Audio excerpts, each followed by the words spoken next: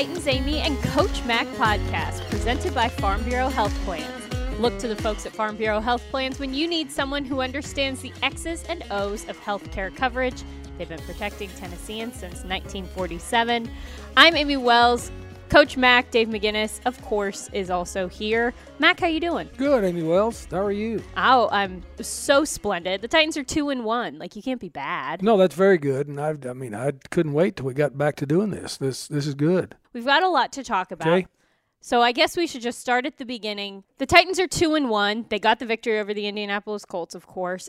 It was a different type of win than in Week 2 in Seattle, but it was still one that showed off the Titans' ability to overcome adversity. Is that fair to say? That is fair to say, Amy. And the thing about the National Football League, as our listeners know, it's a 17-game season now, so there's going to be different types of looks every week. But what you have to be able to do in the final draw of all of it is find a way to win the game. And that is what they did. And you're right in saying it was different. Because, first of all, it was an AFC South game, and especially against Indianapolis, and you know how those games go. We've both been associated with a lot of them, and they're going to come down to just being very, very physical with one another, and it's going to be a back-and-forth contest. This was a very much back-and-forth contest, and there were several key things that happened in the ball game that flipped it. But the thing that the Titans had to do was overcome 3 turnovers without getting any, and that's very unusual in the National Football League to be able to still win a ball game and be -3 at the end of the day in the turnover ratio. What was the biggest bright spot for you in this Titans victory? What do you take with you feeling good about this Titans team? They stuck with the run game. And what has to happen if you're going to be a running football team, which the Titans are, you've got to be able to have, as a staff, as a play caller, and as an offense, patience with it. Because people are going to stack the line to stop our running game. We know that. We've seen it. It's automatic when people come in. The Colts, had everybody up front. They had the 2 corners pressed outside and had the safety 18, 19 yards deep. They're going to stop the run. So we didn't get discouraged early. Because if you're a running football team, what you're going to have to be able to do is absorb the body blows early and then get ready to break it. And I think you feel the same way I do. I know our listeners do too, that every time they turn and hand it to Derrick Henry, regardless of what the outcomes before have been, you expect him to break it. You're just waiting for him. And sooner or later, that's what he did this game. So let's flip it around now. Okay. What are some of the things that are areas of improvement, we'll call it? We're being nice today. No, well, we're going to be real today. First of all, you can't turn the ball over. Right. And you can't turn the ball over in scoring territory because it's hard enough to get down there. And you start turning it over in scoring territory and start forfeiting scoring opportunities to your opponent, it's going to come back to bite you. Now, we were very, very fortunate that our defense played really good red zone defense, except for one play in this last ball game. But there was a time there where Indy had a chance to take a lead, and to me, you cannot turn it over like we did, and especially down there in the low red zone, because that can come back to really, really be serious problems. A big storyline throughout this game was injuries. This Titans team is struggling with the injury bug right now, but a bright spot, especially on the offensive side of the ball with the wide receivers, we saw some younger guys stepping up to fill those areas of need. Guys like Nick Westbrook-Akina, guys like Chester Rogers. That's a good sign, right? Well, it's a really good. It's not a good sign we got people hurt, but it's a good sign that those guys stepped up. And again, we'll have a little bit of a test here. Again, what's the probability of getting hurt when you play in the National Football League, Amy? 100%. 100%. And so you have to be ready. You do, and that's why everybody's on the football team. That's why you're on the active roster. You're expected to contribute in a major way if you get a chance to step in. And those names that you just mentioned, those guys did that on the offensive side of the ball, and that was critical. All right, well, if you're injured or not, buckle up, Buttercup, because this Titans team is heading to New York. We're taking on the Jets this week. And you're taking on a team that is still looking to get its first win. They're 0-3 right now. They've got a rookie quarterback.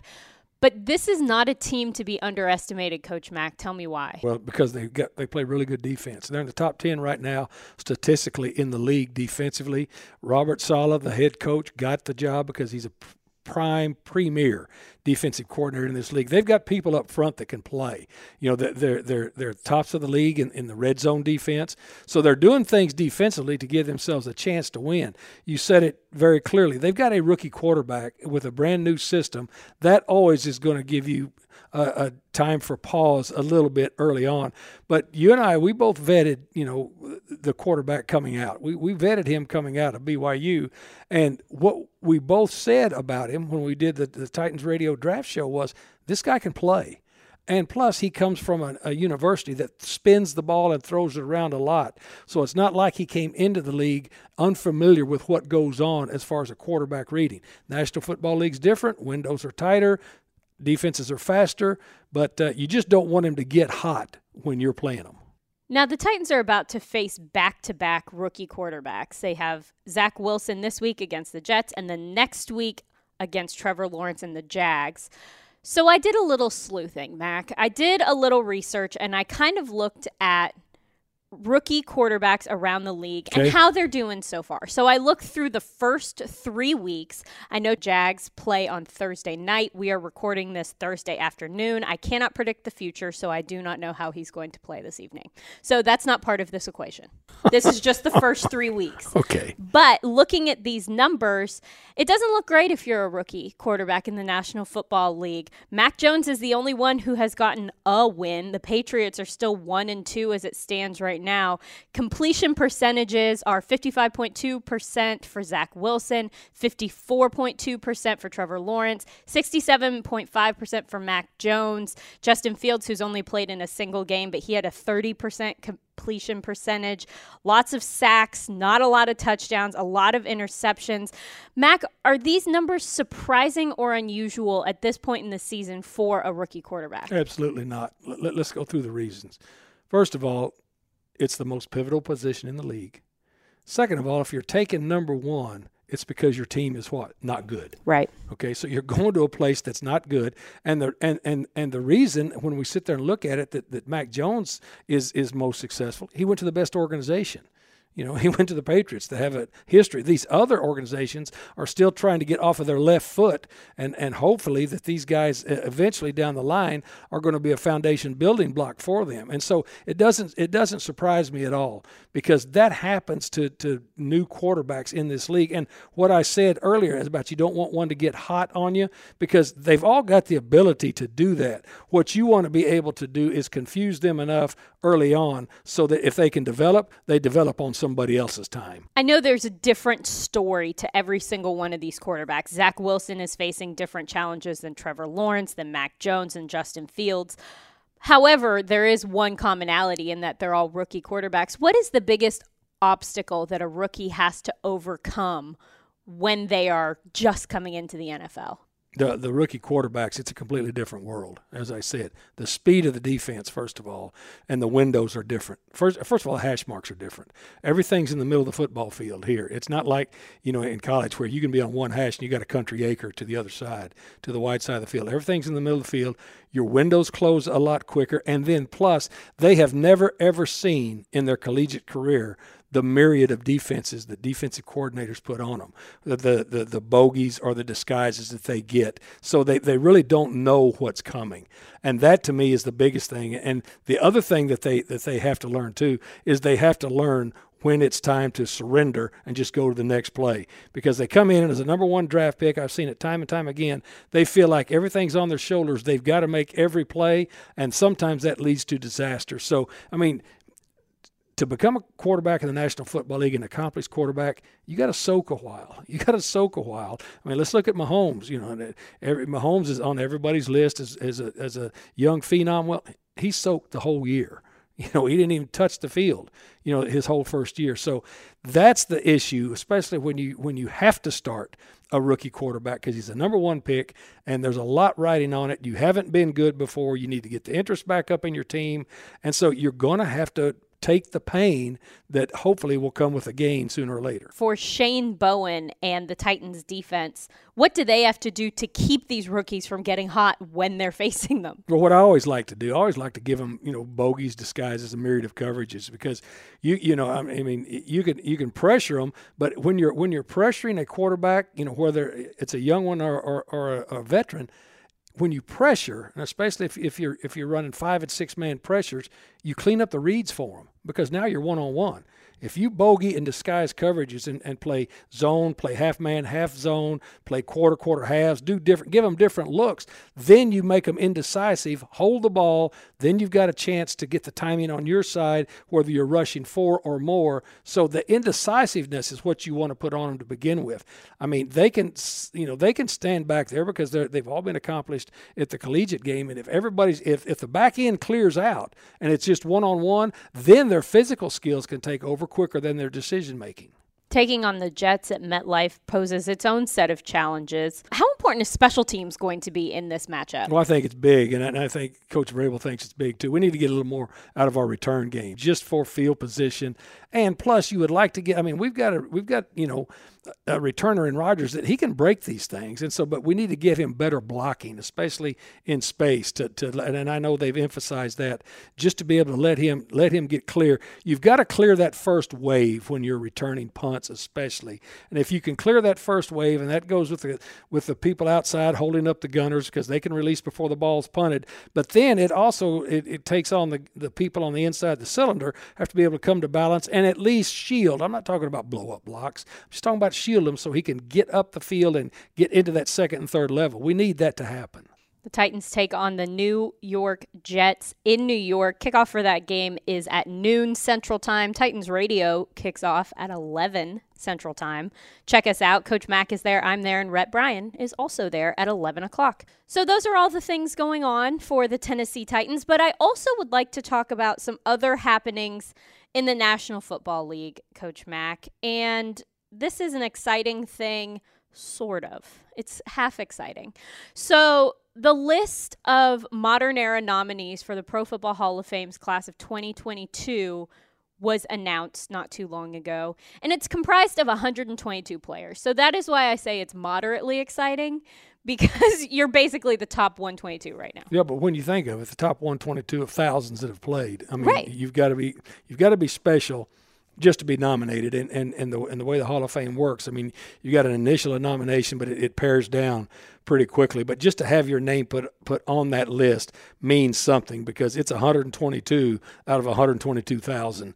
And so it's a very unique group. It does. And so just because you brought it up, and I have it right in front of me here, the list will go from 122 to 25, which is quite the drop off. That happens in November. And then from there, they name the 15 finalists in January. And there you go. So there you go. And I've coached a lot of guys that have gotten into the Hall of Fame. I've coached a lot of guys that have been on that list and have yet to get into that Hall of Fame, and some new guys that are coming in for the first year. So it's exciting for them. It's exciting for their families. Yeah, well, so because you mentioned it again, Mac, it's like you're reading my notes right here. So there are 10 first-year eligible players who are on this list. Some of them are names that everybody knows, like wide receiver Anquan Boldin, who I drafted. Exactly. Nice pick, Mac. Devin Hester, Andre Johnson, Steve Smith, offensive lineman Jake Long and Nick Mangold, linebacker DeMarcus Ware, defensive lineman Robert Mathis, Vince Wilfork, defensive back Antonio Cromartie. I mean, these are names that are on this list. Mac, when you have a guy that you have worked with or coached be named in this way, be brought up in the Hall of Fame conversation, that's got to make you feel good, right? That's really cool. It really is. And as a coach, you take great pride in those guys' development, especially like in Q, when I drafted him and then seeing him, get to this point. I'll tell you what's really cool, Amy. And as a coach in this league, you really get personally involved with these guys. But if one of your guys, and I've had, a few, get into the Hall of Fame and then they thank you in their Hall of Fame speech, you feel like, whoa, it's pretty cool. That's really cool. Have you ever been to the Hall of Fame induction ceremony and weekend? What is that like, Mac? It looks like a ton of fun. Big party. big party and everybody's feeling good because guess what? You just gotten into the Hall of Fame and you got everybody there that you like and some people that you don't, but you like them at that time. It's a huge party. It's a wonderful, wonderful time. If you've never experienced, everybody needs to experience it. If you're an NFL fan, you need to experience a Hall of Fame weekend one time in your life. It's the only NFL thing I haven't done. I just said you need to experience it one time in your life. Well, I've never.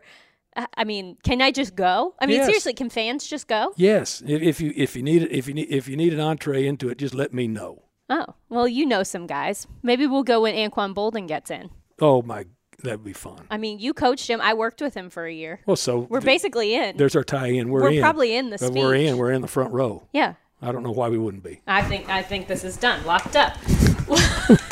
This ridiculous conversation actually leads us really well into our special guest for this episode of the Titans Amy and Coach Mac podcast, Charean Williams.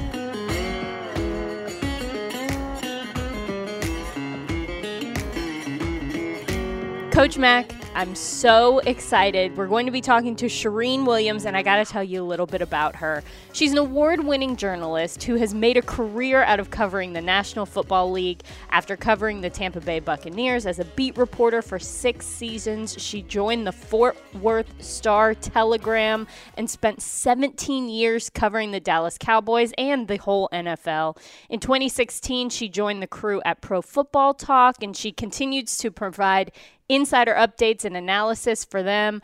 She's also appeared everywhere, ESPN, Fox Sports 1, NFL Network. She's done a whole bunch of stuff, but here's where it gets really good, Coach Mac. Charean was the 24th president of the Pro Football Writers Association and was the first female to serve in that role. She was also one of the first women to become a member of the Pro Football Hall of Fame Selection Committee. And speaking of Hall of Fame, she's got a spot in it. In 2018, she was selected as the Dick McCann Award winner. That award is given to a reporter who has made a long and distinguished contribution to pro football through her coverage. She was the first woman to receive that honor, and her name is hanging in Canton, which is so cool.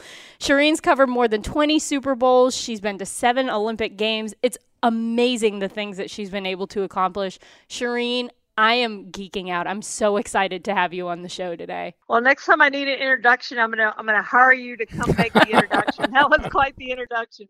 Well, I'm so excited, but I've got to start with an origin story between you and Coach Mac. I've got to know how you guys ended up together, because knowing the map of everybody's lives, that you guys were in 2 different teams in 2 different places. Same place we were was Texas.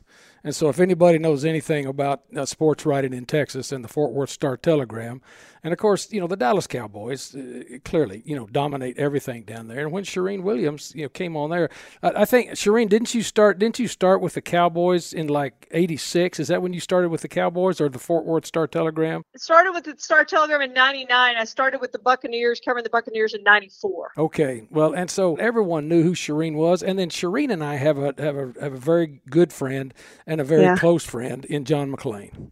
And John McClain is the one that introduced me to Charean. And then immediately, I've spent my whole life judging talent. And all of a sudden I said, this is a really talented person. And I was right. And so everything that you've read, all of those accolades are true. The thing you did leave out, though, is that she is a distinguished alumni, which is not easy to be, from Texas A&M University. And they brought her into, Texas A&M is very proud of their alumni, right, Charean? And you were honored as one of their distinguished alumni, too. So any accolades that you get are very well warranted. But in the National Football League world, Charean has always been very well respected, and very fortunate to be able to call her a friend. When I was coaching at the Cardinals, she came up to training camp when we were in Flagstaff. And, in her duties of covering the National Football League, spent a couple of days up there. And so, throughout the years, and especially at the Combine, I would always see Charean and John McClain at the Combine. They always sat at the same place, at the Combine, and then at some of the owners' meetings. So Charean Williams, once you get to know her and once you can count her as a friend, that never ends. But it all goes back to, we're both Texans that have both been very fortunate to have made our living in the National Football League for a long time now. Yeah, and I've written a lot of stories that have overlapped with Coach Mac's career, with Emmitt Smith going to Arizona, and Phil Bennett's, unfortunately, his wife died of a lightning strike way back when. Coach Mack was great on that story. And unfortunately, the Pat Tillman story, he was great on that story. So we've overlapped that way too, because he's been such a big part of so many big stories that have happened in the National Football League in the time. And I do remember you taking us, Coach Mack, a few times, John McClain and I, to a really good Mexican restaurant in Phoenix. That I always try to go back to now whenever I'm there. Hey, let me tell you, this is what this podcast is for. The first thing the is the food. The first, when I was a head coach there at Arizona, they knew that I loved Mexican food, so I would have it just about every day because they've got great Mexican food out there in Phoenix. And plus, there's nothing better to wash down a great Mexican food lunch than Diet Dr. Pepper. So I used to have cases of that, in the room. And in fact, they just sent another 3 6-packs up here to the That's awesome. to Ashley's office. She called me yesterday and said, "You got an Amazon package?" And I said, "Well, open it." I said, "I don't think it's dangerous." And it was Diet Dr. Pepper. So anyway, the place where we went, Shireen, is Commodore Guadalajara. That's it. Which is underneath the overpass. It is the place where you eat. It's a neighborhood place. And I said, you and John McClain came down and said, "Mac, we want to go eat some good Mexican food here." And you didn't have to say anything else. I said, "Just be at the hotel at this time. I'll pick you up. And if you don't like it, then never talk to me again." That's a true story. Oh my gosh. Okay, we've got to get back on track because otherwise I'm going to get hungry. I want to go all the way back to the beginning with you, Shireen. Why football? What is it about this sport? I know you always wanted to cover the Cowboys. That was kind of the dream, the goal. But what is it about this game that appeals to you so much? Well, it was my mama who lived in Hillsborough, which is about an hour outside of Dallas-Fort Worth. And she apparently learned the game from my grandfather, who unfortunately I never got to know, and taught it to me. And she was a huge Cowboys fan, the biggest Cowboys fan of all time. And I tell you what, she's looking down and is amazed at some of the things I've gotten to do and some of the people that I've gotten to meet. I just got back from Canton, and I thought of her as I saw Cliff Harris and Drew Pearson and, all those people that she grew up rooting for, and Roger Staubach, of course. And so, I wanted to marry Roger Staubach. Like, that was my number one goal. And then my second goal was to go cover the Cowboys. And the local newspaper wrote a story on me being Cowboys' youngest fan. And I mentioned in there in second grade that I wanted to cover the Cowboys. And so have been very fortunate. I don't know how many second graders get to live out their dream, but I have been very fortunate to be able to do that. And now covering the NFL, but it's the greatest game on the planet. And I love college football, but college football to me has too many of those bad matchups, right? You just get, A&M opens up with Kent State. I mean, really, who cares? I want to see good games. And in the NFL, you see that every week. We all know the Texans are going to be terrible this year, but I tell you what, you better be ready for them or they're going to beat you. I don't think they're probably going to go 0-17. They're going to beat somebody because somebody takes them too lightly. And that's what I love about this game, I think, is every week is a great game, great performances, and just the top level that we see in our sport. And it's just something, when you, as Coach Mack knows, when you grow up in Texas, I mean, that's what you grow up loving. You've been around the league for long enough now that you've seen so many different evolutions of this game, not only on the field, but also off the field. And being a female who's been in this space for so long, I'm sure that the road for you has been very different than some of the women who have entered into the league in the last 5 or so years. It really looks a lot different now. So going all the way back to when you first started to be in those spaces, around locker rooms, on the practice fields, trying to do those interviews and do your job to the best of your ability, what was that like, and how has that journey kind of evolved over the last few years? Well, it's funny because I did have some flashbacks when John Lynch went into the Hall of Fame, and I was fortunate enough to get to present him in the Hall of Fame room one time, and, great safety, glad he's finally going in. But I thought about that. I was the only female around when I started on the NFL. There weren't many. Actually, Sage Steele worked for a TV station, so she came out every once in a while in Tampa, came out to the Buccaneers locker room, but it was way different back then. And, I have a ton of stories of standing outside of locker rooms, not necessarily in the NFL. This is more in college, standing outside of locker rooms. And, all the men go into the locker room and they forget about me and don't bring anybody out to me. And I'm left standing there with no interviews. And that happened on multiple occasions early in my career. And then I got to the NFL and it was a little bit better, but you're still the only one. And that old one Buck place where the Bucks used to train to was teeny tiny. And on Mondays, the guys would go out and do their walkthrough and come back in and go in the locker room. Well, I didn't want to go in the locker room because it was so tight and so crowded. They didn't want us in there anyway. And Trent Dilfer always talked on Mondays, one of the rare quarterbacks who he'd get upset if you didn't want to talk to him on Monday. Win, loss, whatever. He wanted to talk on Mondays. And because of me, they all started coming out of the locker room. It was great. I mean, the players wanted, fortunately, the media, Rick Stroud, Fred Goodall, and some of those good people in Tampa. Don Banks was there at that time, the late great Don Banks. And so we would stand out in the hallway and do our interviews. And they did that for me. And it was fantastic. The players liked it much better. The media liked it much better. And so you have some of those things too. I mean, it's obvious you stand out. You stand out way less now. As you said, we've had many more women come through, and hopefully I've cleared a path. I don't know if I've trailblazed or been a pioneer in any of those things, because there were so many women who came before me, the Melissa Ludke's and Lisa Olson's and all those women who did great things, Christine Brennan. But hopefully I have paved some ways and clear some obstacles out of there for women. If this is what they want to do, the path now is set for you to do this, no question about it.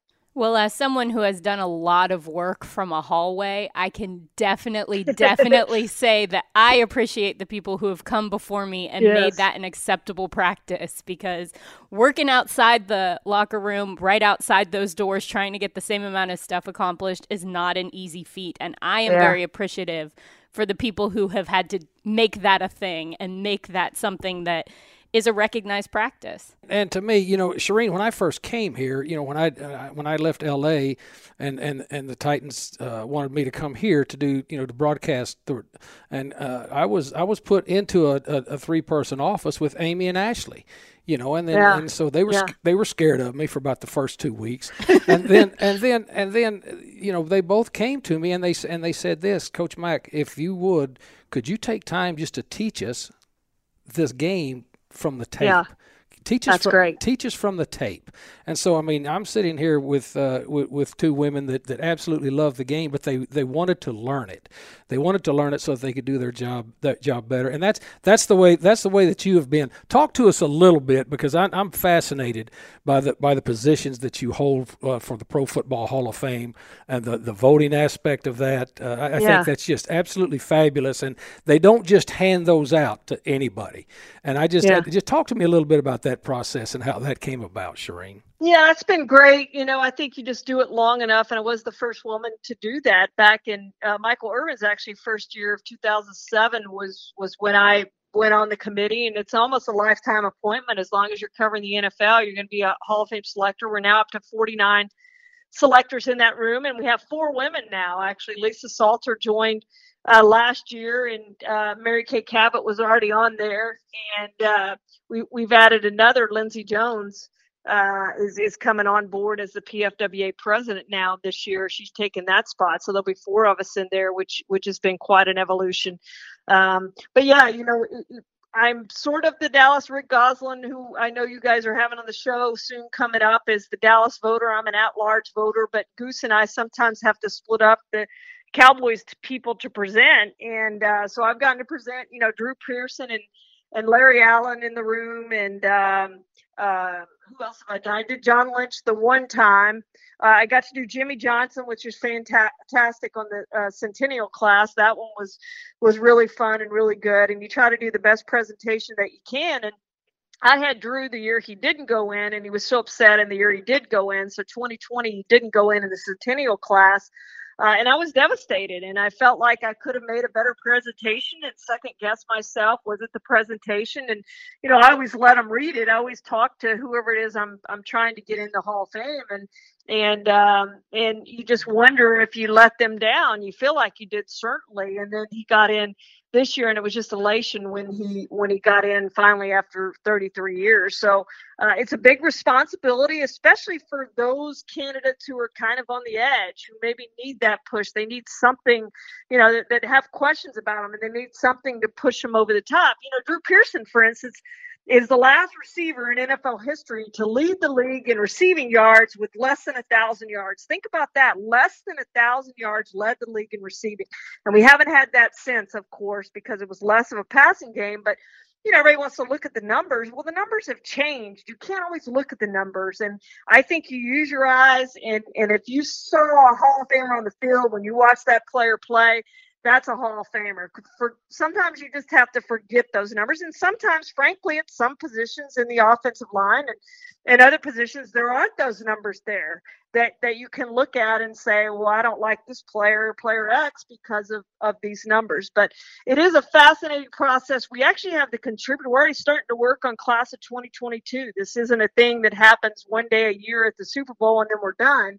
It's a year-round process. Pull back the curtain on that a little bit, if you don't mind. Just kind of give us a brief rundown when you're getting ready for that 22 class and figuring out who's going to be involved. What does that process really look like? Yeah, I think this is about the time you start looking at that after you get done with the Hall of Fame ceremony. You start thinking about who's going to be on the modern era ballot. Now, we don't start the voting process for another couple months, and then we won't vote on it until the week of the Super Bowl or the week before the Super Bowl. I'm not sure. COVID has changed a lot of things. That's one of the things that's changed is the voting process, like when we do it. We used to meet in person the day before the Super Bowl, and last year with COVID, we did the Zoom call, and who knows where we'll be this year, whether we'll be doing it over Zoom or in person. But it's a long day and a long process, and you just try to get prepared with that ballot once you get the list of candidates on it, which is well over 100. And at this point, I've done it so long, most of those who are going to be on the ballot. So it's really the first time ballot guys, first time eligible guys that you're looking at. For instance, DeMarcus Ware is one of the first ballot guys that's up for candidacy in class of 2022. So those are the types of players you really want to spend the most time on and talk to people about their careers. And you want to talk to people that not necessarily that coached them or played with them or any of that. You want to talk to people that played against them. Was this a Hall of Famer? Was this a player that you really had to prepare to stop? Or was this just, another receiver that you faced that you didn't have to double type thing? So there's a lot of that and a lot of those conversations. Shireen, this for our listeners, this is absolutely fabulous. And for the Titans Amy and Coach Mac podcast, I mean, we could go on with this for hours. And you and I have done this before. And yeah. the next time that you can find John McClain, I know he's hard to corral.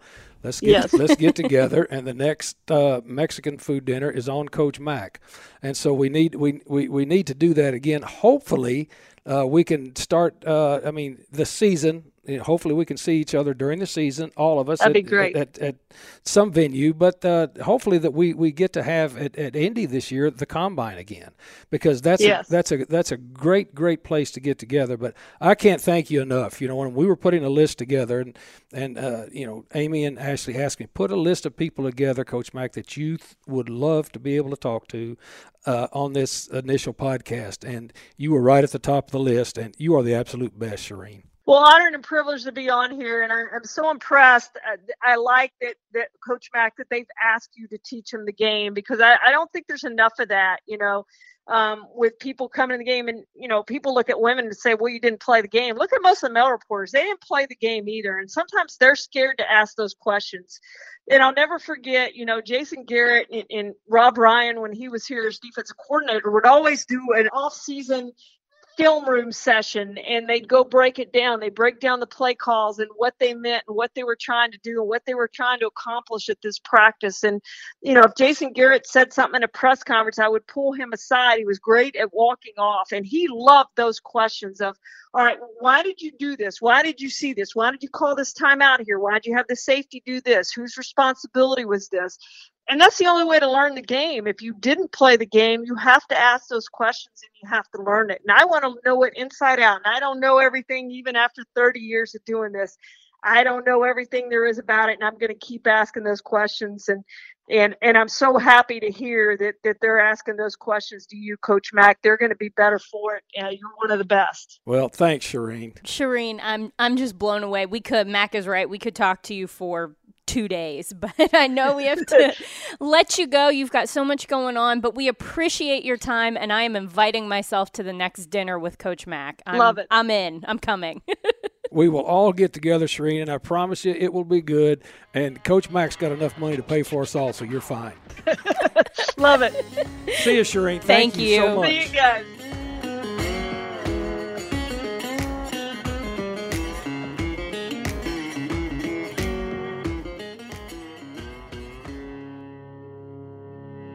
Coach Mack, spectacular. I could have talked to her I said 2 days, for more than 2 days. She's impressive. She really is. And I mean, and the respect that she has garnered throughout her career in the National Football League. I mean, you just heard it. And the things that she's done, especially and on this Titans Amy Coach Mack podcast, we're going to run the gamut of people in the National Football League. And to me, the pioneers, the women that have stepped up in the National Football League and have paved the way for others, Shireen Williams is one of those. I mean, first female Hall of Fame voter, the Dick McCann Award. I mean, she is legit, and she is so legit, but she's also so genuine. And I've known her for a long time. Of course, she's a Texas A&M graduate, and of course, me being a Frog, you know all those people down there.